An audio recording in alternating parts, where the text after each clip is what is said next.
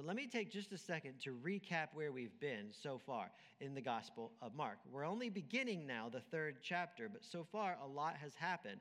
Mark begins his gospel by introducing us to John the Baptist, a character that a man that Mark identifies as this 1,500-year-old prophesied guy. So the scriptures that they have at the time, some 1,500-year-old scriptures, say a special prophet's going to come in the end times. And he's going to prepare a way for the Lord. Mark says this is that guy, introducing us to John the Baptist. John then introduces us to Jesus, and he identifies Jesus, saying, "This is the man, the one who is coming after me. I'm not even worthy to untie his shoes. He is so great." And so John then baptizes Jesus. When Jesus comes up out of the water, the skies are torn apart and a voice booms, "You are my son whom I love. With you I am well pleased." Immediately, Jesus is led by the Spirit off into the wilderness to be tempted. That's all we're told, be tempted by the devil. That's all we're told. The very next sentence, John's in jail and Jesus is preaching in Galilee. Galilee is the northern part of the country of Israel. So you've got to remember, we're not in the big city now. We're not in the capital city of Jerusalem. We're not at the temple. We're in Galilee, kind of out in the sticks. We're kind of out in the sticks. And Jesus' message, I think I have this on your notes page. Maybe not. Maybe it's just on the screen. But Jesus' message from the very first chapter of Mark is, the NIV translates it, "The kingdom of God is near. Repent and believe the good news." That's Jesus' message as he's preaching in the countryside. Or as Scott McKnight has a new translation I've found fascinating and really helpful to read alongside my others. Scott McKnight has a new translation of the New Testament. He's called the Second Testament. He translates it like this: "The season is filled out and the empire has come close. Convert and be allegiant to the gospel." Makes you think. It stops and makes you think. He's intentionally using some words we're not used to using so that we can think about it anew. The season is filled out, and the empire has come close. Convert and be allegiant to the gospel. Well, Jesus' message gets a lot of attention. Jesus then couples his message with two very important things. First, he begins calling disciples. Calling disciples is an act of authority. He's announcing himself to the world as a rabbi, as a teacher that should be listened to. He's calling these disciples, and it's a significant request to these disciples. They're going to have to give up years of their life to follow him. That would be normal, and they would follow him around, maybe giving up their jobs, leaving their families for a long time, of course. So Jesus calls these disciples. And the second thing that Jesus couples with this message of empire, is miracles. Jesus has this ability to do these miracles. The first person he heals is somebody with an evil spirit, also in the synagogue. And then he heals a fever, and then he stays up half the night healing half the village, so much so that he has to escape the crowds. So at this point, it's the miracles really that get him going. It's the miracles and the crowds that get all of the serious pastors in town up in arms. Eyebrows are raised. They're wondering, who is this guy? And they start to really make some accusations, some pointed questions. They asked him last week. We read the scripture where Jesus is walking with his disciples, and the disciples are just picking grain and eating it. And that's a violation of their law because they were doing it on the Sabbath day. So here the Pharisees, or I'm calling them kind of, serious pastors, they start their line of questioning there. Jesus reminds them, God's law is given to you as a gift. This was the message of last week's sermon. God's law was given to you as a gift, not as a burden. You don't serve the law serves you. Then he again couples it with this powerful claim. He says, Jesus says, I am the Lord of the law. He says, the Son of Man is Lord even of the Sabbath. I am the Lord of the law. I am Lord over the law. This isn't going to do him any favors when it comes to calming down the serious pastors who are really feeling threatened by him at this point. Excuse me. Next scene. Here we go on today's text. I want to go through it just piece by piece with you and understand what's happening here. Let's start at the very beginning. Another time, Mark writes, Jesus went to the synagogue. So we're in the synagogue. Small country church, right? Small country church. It's the Sabbath day, so it's going to be crowded in there. It's an important place to be on the Sabbath. After all, you can't do much else. The pastors won't let you. Lots of rules on the Sabbath, right? And a man with a shriveled hand is there. Alexander, have you ever, in the summertime, gone outside and found those yellow flowers in your yard? Yes, what are those called? Dandelions, right? Have you ever picked a bunch and given them to mommy for a gift?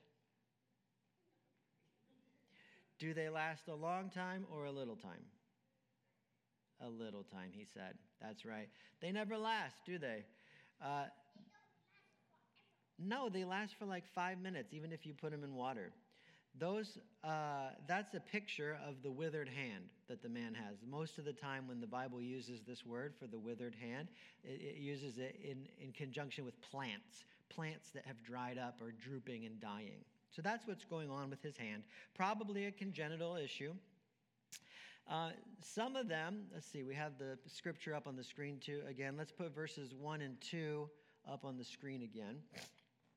So the man with the shriveled hand is there. Some of them are looking for reasons to accuse Jesus. So we assume that the some of them are these same serious pastors who've been accusing Jesus in the grain fields.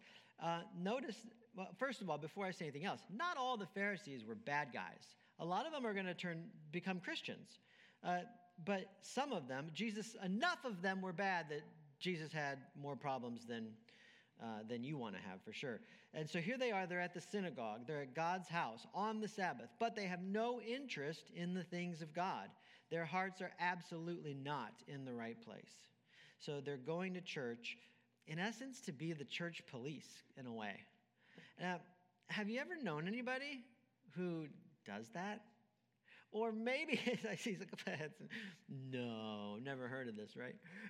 Of course, yeah, you've heard of this before. I know you have. Maybe you've even been in this. Maybe you've even been that guy or that woman. I have been that guy, and I'll confess that sometimes I have to slap myself upside the head, at least mentally, when I'm either at a different church or hearing a pastor maybe comes from a different tradition than I do or something, or even has just different opinion about something or different belief about something. I said, come on, Adam, can you really not learn anything from this guy? Can God's Spirit really not speak to you, Adam, through this person? Can you really not worship with these brothers and sisters? They do it differently than you. Their music is different than yours, but come on, Adam, really? And of course, God can and God does work through people and congregations who are very different than me, and blesses me in worship, and I can worship with them as well. But I have to get past that hardness, that initial hardness, that wall that comes up when there's something I don't like, or when there's something that's unfamiliar, or especially when there's something I don't agree with. Well, these serious pastors who are at the synagogue on this day, that's them, but they don't even want to get rid of the hardness. They're on a mission, actually. They really do think that they're the church police. So it gives us a minute, though, to really think about, see, I told you 2 stories in a row that happen on the Sabbath, and they look like they're about the Sabbath, but maybe I'm going to let you down. I'm not really talking a lot about the Sabbath and how we're supposed to observe the Sabbath in 2024. Because I don't think these texts really tell us a lot about how to obey the 4th commandment or how not to obey the 4th commandment. I think these texts are really about the heart of God's people and the heart, and here today specifically, the heart of God's people as they come to worship. And so it gives us all just a minute to think about where our hearts are when we come to this place that God's given us, to St. Andrew. Heaven knows, you know, I'm not Jesus. And we know that this place, these people, us, we're not perfect, right? But where's your heart? And especially, where's your heart when something happens that maybe isn't your favorite?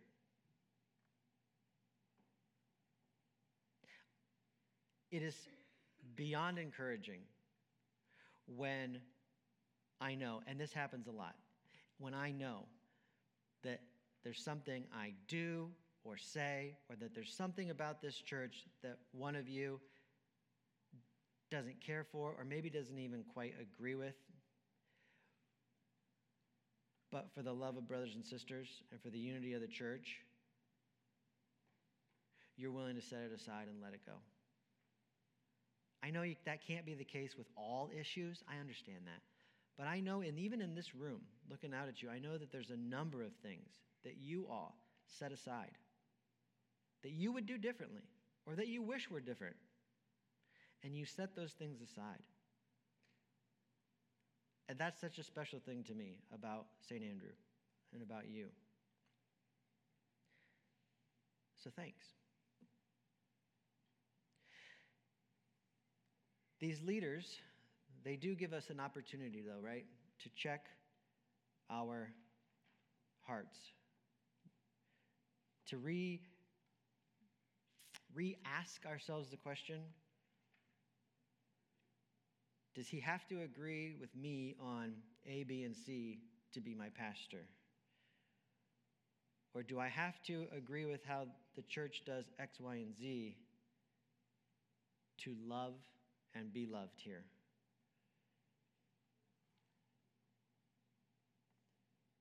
This place is a humble, messed up community of sinners. But you know what? I think God has sovereignly placed you here.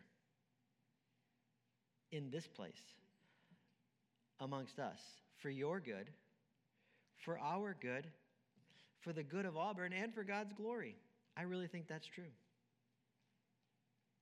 And by remembering that, we can protect ourselves from being like the characters in today's text that we don't want to be like. We can protect our hearts from growing hard. Speaking of a hard heart, when the Bible talks about a hard heart, I used to think that it was all about the feelings that you have. Like I feel cold towards you, and I want to feel cold towards you, so my heart is hard. But actually, it's bigger than that. Because think about it, the ancients, they didn't really know what the brain was or what the brain did like we do. We scientifically, we know the different lobes of the brain and whatever, brain chemicals, and we're messing with that, all this, you know. But the ancients, they just described it all as the heart. They felt their thoughts in their gut, in their loins, you might say. That's where you feel most of the feels. And so when they say heart, they mean their gut. And they mean both their thoughts, their intellect, and their feelings. They're not really differentiating between the two, maybe like we do. So more on that in just a second. Let's continue with the text, though. So these guys, they watch Jesus closely. They're watching him closely to see if he would heal on the Sabbath. Is the man with the withered hand, then, a plant? I don't know. The first man Jesus healed on the Sabbath was demon-possessed. He was shouting at him, so nobody really got mad about that, probably because he was interrupting worship. And so it's like, you know, he's hollering at him, and that's just expected, that he would do something about it, obviously. Today, we had an interruption of worship, obviously not demon-possessed, but we're going to stop. We're not going to just continue on while there's something obviously more pressing in the room to take care of today, like John. Well, when Jesus' first healing, there was, you know, what else are you going to do? He might be violating a Sabbath law technically, but what else are you going to do? Then the rest of his healings took place in a private residence. And, well, the fever took place in a private residence, and then the rest of them took place after sunset, so it wouldn't have been the Sabbath anymore. But it seems in this text, though, that the pastors have put this guy in the front row, kind of as a trap, kind of like a plant. Well, Jesus is happy to take the bait. Let's go on to verse 3. Jesus says to the man with the shriveled hand, "Stand up in front of everyone."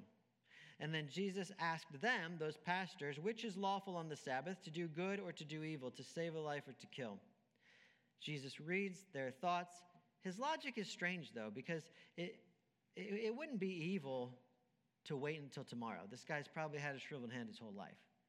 And he's not saving his life by healing him, and he's not killing him, but I think he's using hyperbole to make a point. I think he's really just, shock effect here. He's really drilling down on them. Let's see if we get some more info, though, as the text continues on. Because as we go on now to the next part, the serious pastor types, they remain silent. Jesus looked around at them in anger, deeply distressed. These are strong words. Deeply distressed at their stubborn hearts. Heart meaning intellect and emotions. Deeply distressed. This is only the second time there's only two places in the gospel where Jesus is directly said to be angry.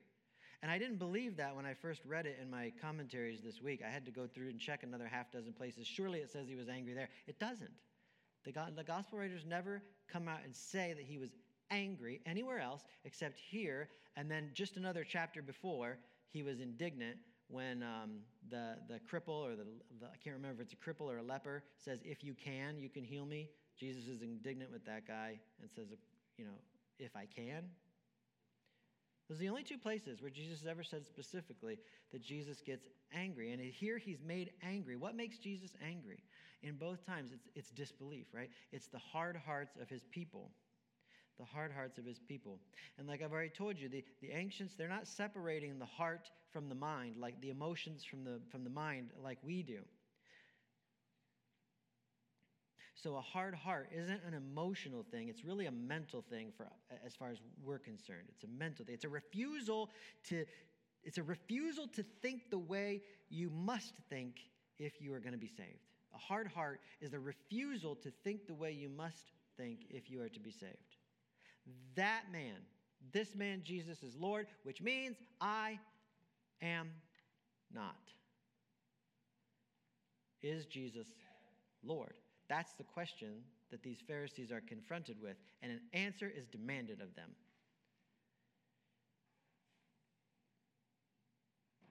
It's not really a text about legalism or what happens on the Sabbath. It's about the question that every woman and every man must answer every day. Is Jesus my Lord? Either Jesus is my Lord, or someone or something else is. Jesus is my top priority, or someone or something else is. Jesus is my top allegiance, or someone or something else is. Because you must serve someone. You will serve something or someone if you do not serve Jesus. If Jesus is your Lord, you will serve him. If he is not your Lord, you will kill him. Those are the only two options he leaves on the table for us. Verse 6 says, the Pharisees went out and began to plot with the Herodians how they might kill Jesus. The message is, Jesus' message from Mark chapter 1, is that God's empire has come with Jesus. Go ahead and write this down. If you're taking notes, write this down. The message of Jesus is that God's empire has come with Jesus. It is now here. God's empire is now here, and it's still here in the world today through his church. The church means people. The people of God. Doesn't necessarily mean one congregation or a building. It's not that. The church means the people of God. Jesus' message is God's empire has come with Jesus. It is now here in the church and will come fully soon with Jesus' return. And the question to us and to everybody, even to our neighbors and our family, who then is Jesus? Who then is Jesus? We'll close with this tree that there's a grid or a diagram on your bulletin. We'll close building out this diagram. It's based on C.S. Lewis' famous argument, liar, lunatic, or Lord, that Jesus must be one of those three. It starts with a question, or a statement rather. It starts with a statement that Jesus is God, because that's what Jesus claimed to be. And you can do this if you're sharing the faith with somebody. This is a great tool. You can draw it on a napkin, on a piece of paper. Well, you can also think about it for yourself today. Because Jesus makes the claim that he is God. Now, if that is true, if yes, it is true, then I'll be allegiant to him. I will serve him. He is my Lord. If, on the other hand, we go to the other side of the graphic and we say that it's false, okay, stop right there. If we say that it is false, well, Jesus claimed to be God. So what do we call somebody who claims to be God who is not? Well, it depends, doesn't it? Does he know that it is untrue? So go to the next one. If you say he knew it, so he claimed to be God, he was not God, and he knew it. What's that make him? What's that make him? A liar. If he claimed to be God, which he does many times and in many different ways, and his immediate followers tell us that he was God, and it was false, but he didn't know it, what would you say about me if I were telling you I'm God and I really believe it? I would be crazy, right? You'd be a lunatic.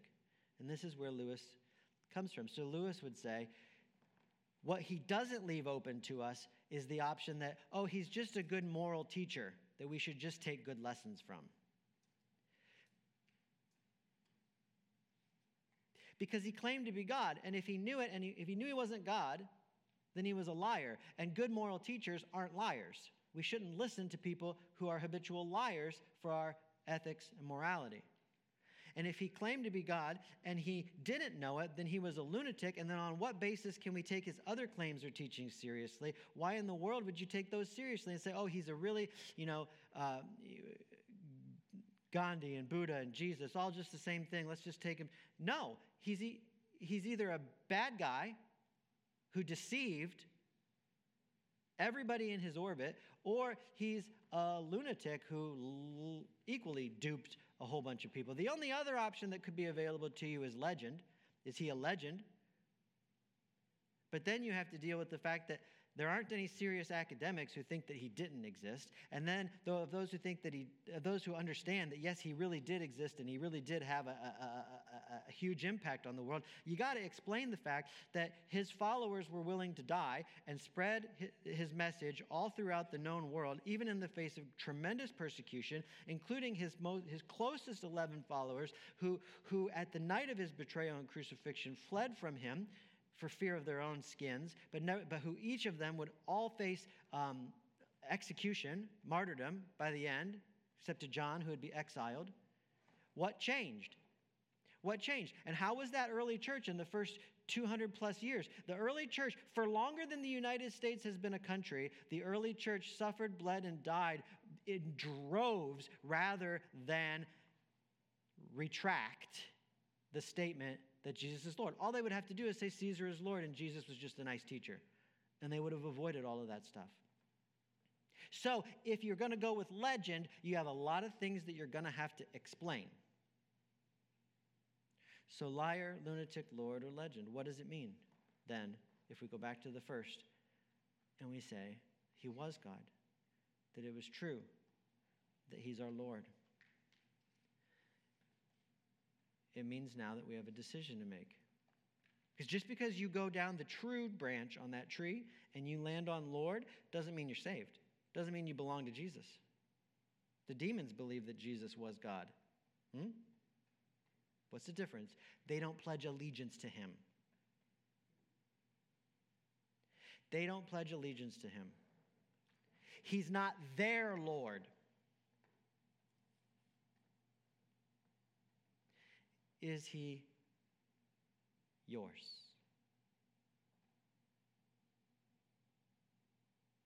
Let's pray. Each of us now has an opportunity to respond to Jesus. He is always listening.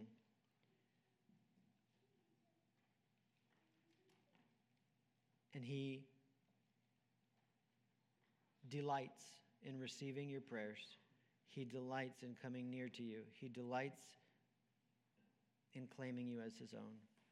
we all have an opportunity now to just speak to Jesus and say, Jesus, I believe, help my unbelief. I pledge allegiance to you. Will you please show me where I'm tempted to be more allegiant to something else so that I can put that under your lordship as well. Thank you for coming. Thank you for dying and rising again. And thank you for claiming me, a sinner, to be forgiven and to be with you forever. Amen. Should we sing together? Let's sing together. I invite you to stand with us.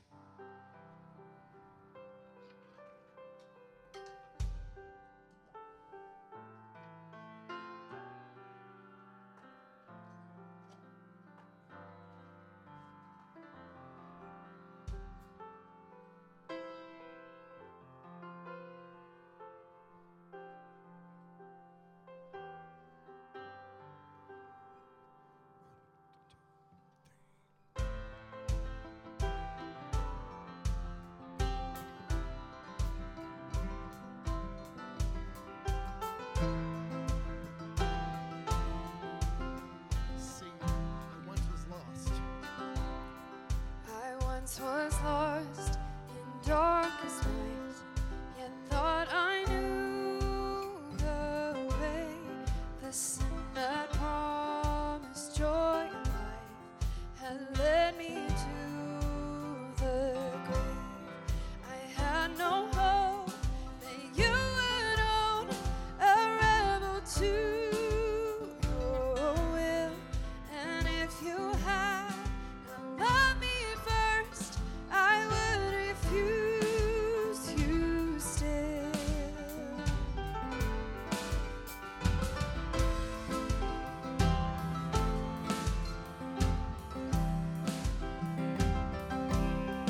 But as I ran, my help race, indifferent to the cost, you looked upon